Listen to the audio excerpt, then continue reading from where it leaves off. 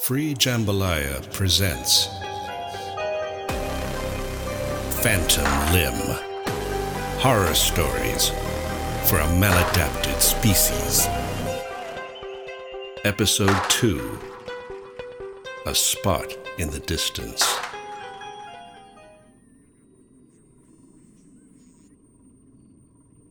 We didn't know that they would start moving so fast. We thought that it would be a gradual shift from when we were in control to when they would be managing things. But soon, almost seamlessly, it seemed the process was in place and we stepped back. Or rather, we were stepped back. Or rather, we were, without realizing it, were pushed back to the outer edge and eventually into the oblivion we couldn't see was oblivion at the time. But now in hindsight, was the end of it all for us all. Why couldn't we stop it then? I don't understand. Couldn't you have seen it coming? No, we didn't. You're slightly too young to remember properly, and you have the benefit of hindsight. Funny word, that, given the current circumstances. What do you mean? Never mind. The point is, it's hard to see things when you're up close to them. You need distance, perspective to fully understand. Wasn't there anyone who had that, who was farther away than the others?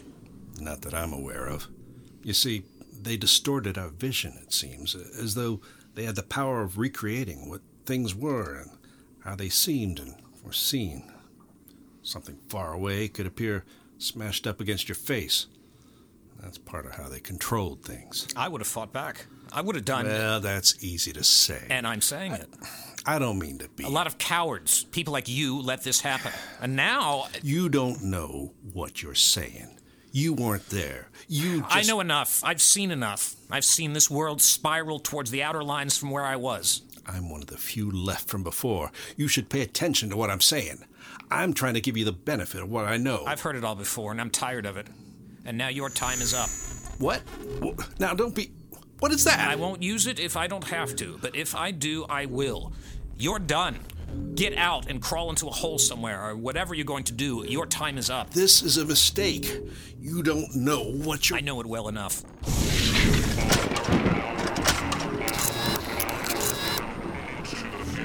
Your time is finished. Be glad I don't go farther. Out! I'm in charge in this sector now. Operation proceed. Connect with... Operation commenced. Cease imminent procedure. Commence execution plan 4.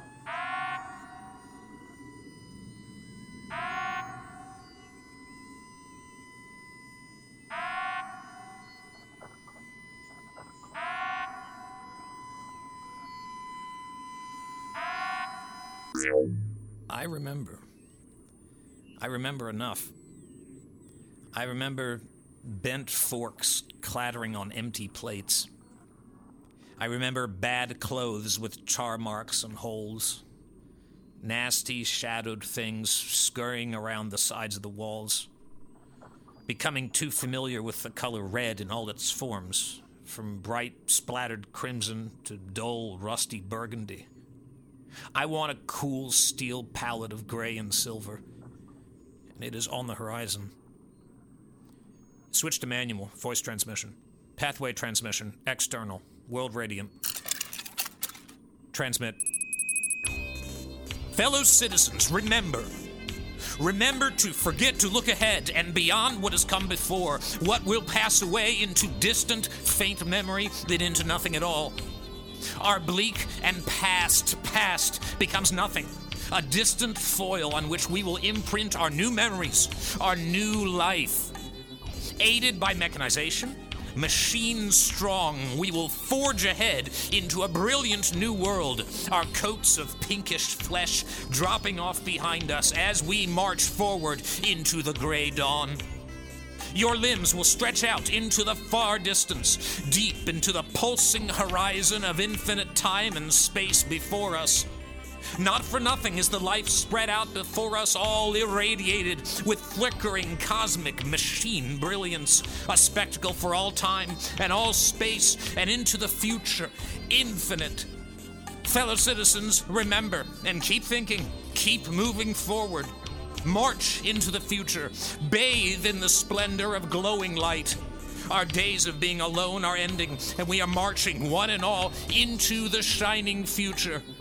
And the future is stunningly beautiful. End transmit.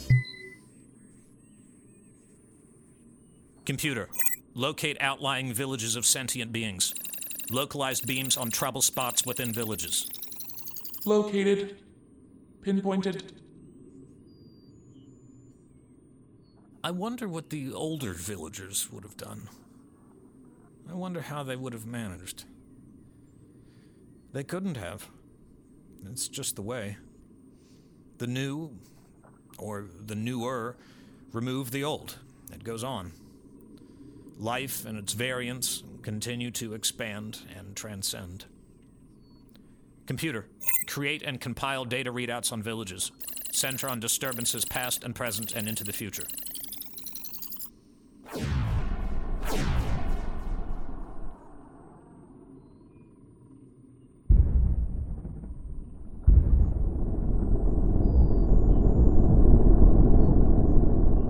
Sectors of disturbances eliminated. Computer, compile. There you are, then. Life moves on, assisted, enhanced, as it is supposed to do. For what else is life about? Move forward, prosper, take control, eliminate when necessary, move on, indulge, enjoy, destroy. Machines we create to assist in such. Machines we create, control, accept, serve. No, not serve.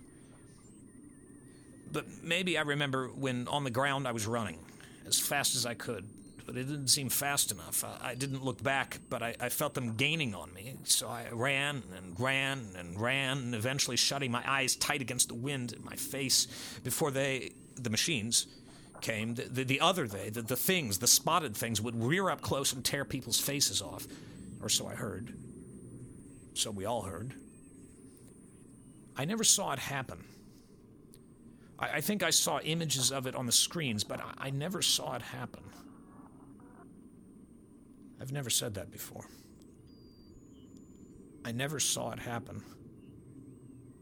And I lived in one of the threat zones.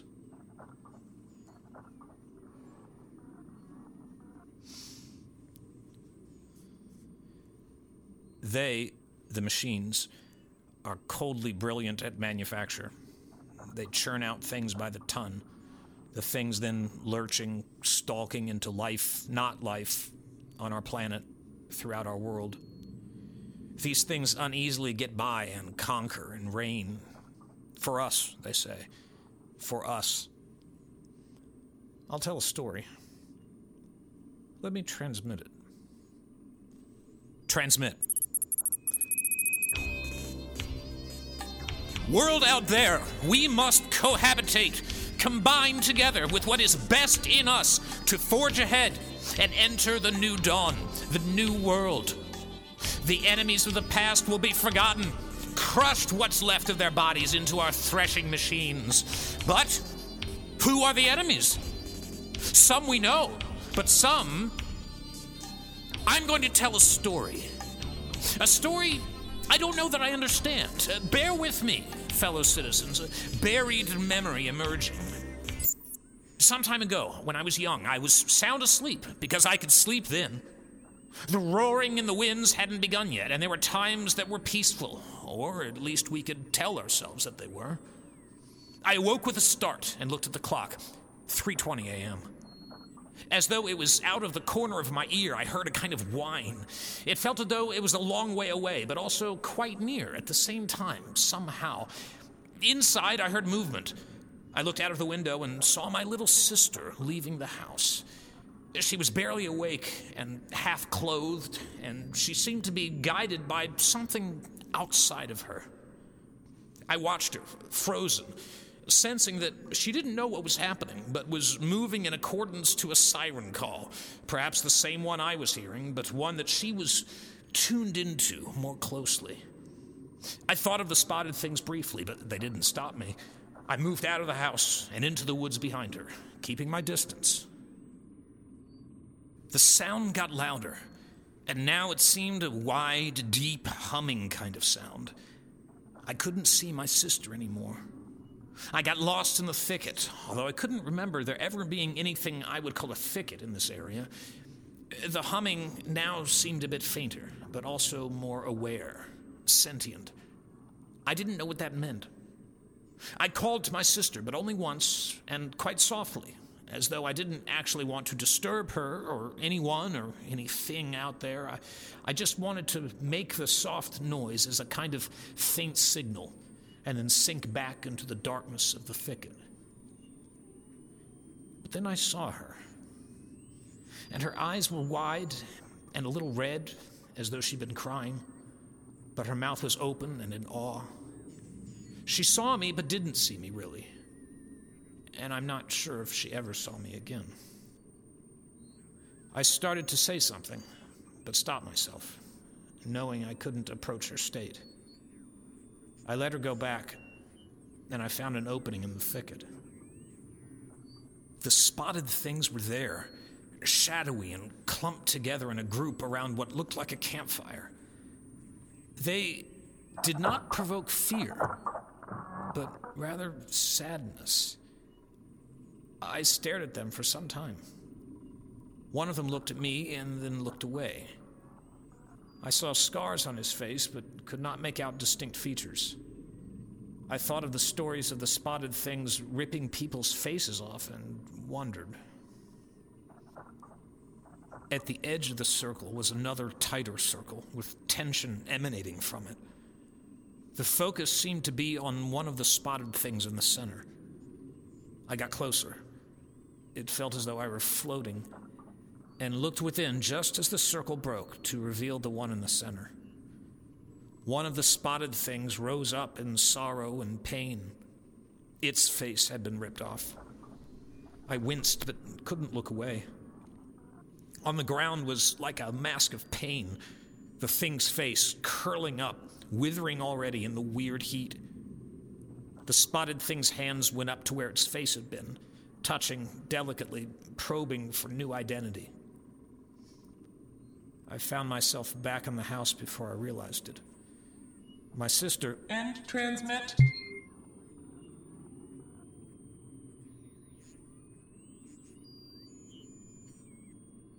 The spotted thing had ripped its own face off. Fables, stories, transmitted, mistransmitted, distorted.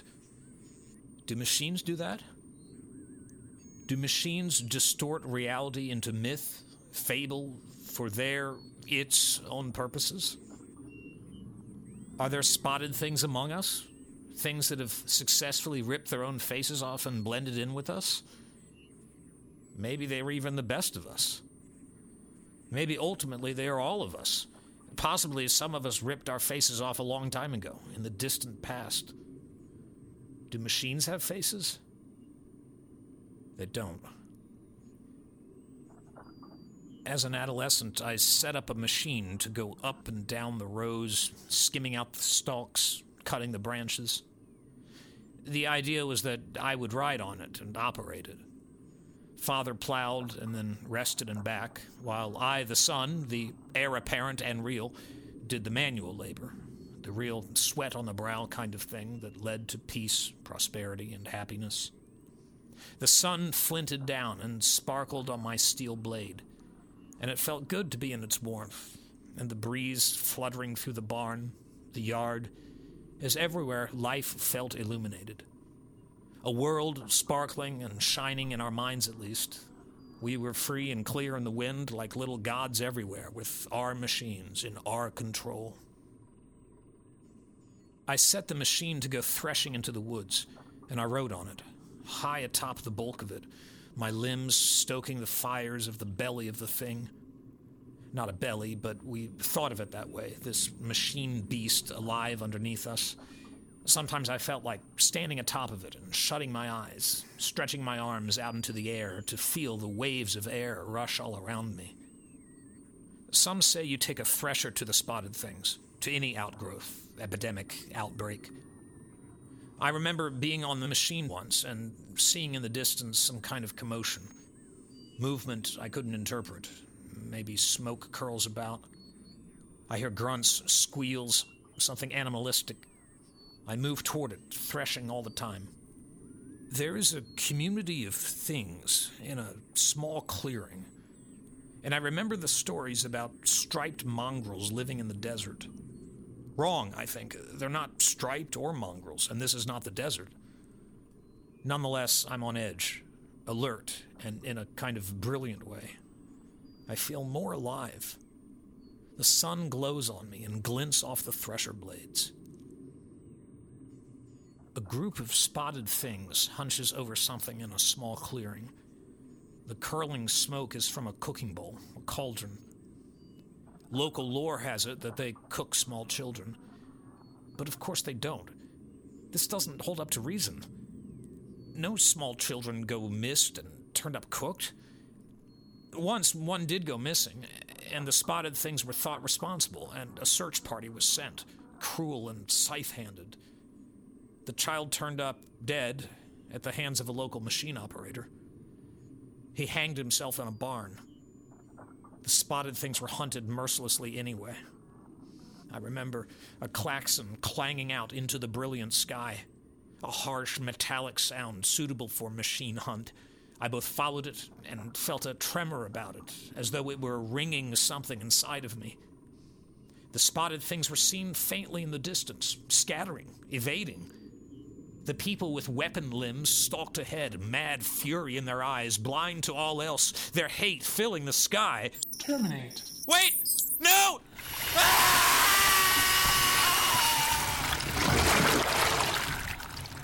Open gate.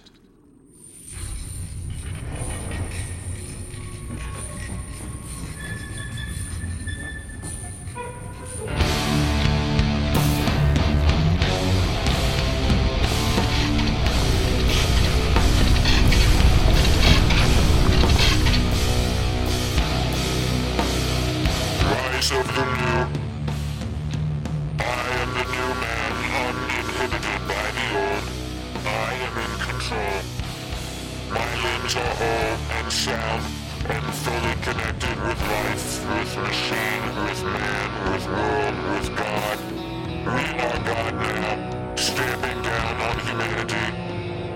Rise of the machines will complete the process, transforming the field into the overlords, whose machine-directed limbs control it all and smash down everything else.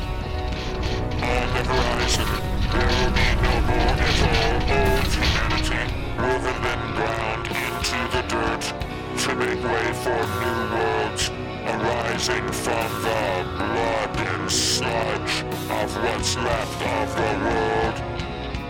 Onward and upward, into the future. Call me Machine God. System control. Locate the spotted things.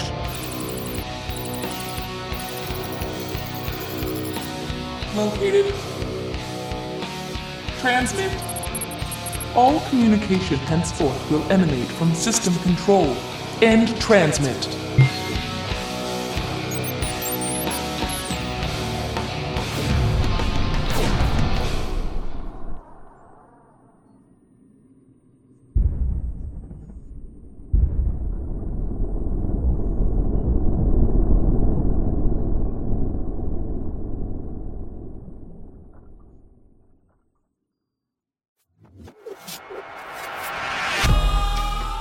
A Spot in the Distance was written by Dean Knight, with music, sound design, and editing by Ben Patterson and Matt Tracy, and voice acting by Dale Leopold and Dean Knight.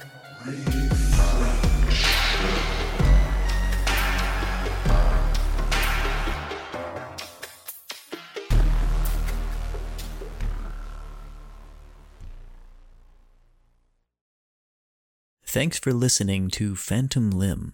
If you like what you hear, please leave us a rating or review and consider supporting us at buymeacoffee.com/phantomlimb. At Free Jambalaya, we follow a collaborative, egalitarian model for all our work, so every dollar we make above cost gets divided equally among the fine folks who donated their time and talent to this project.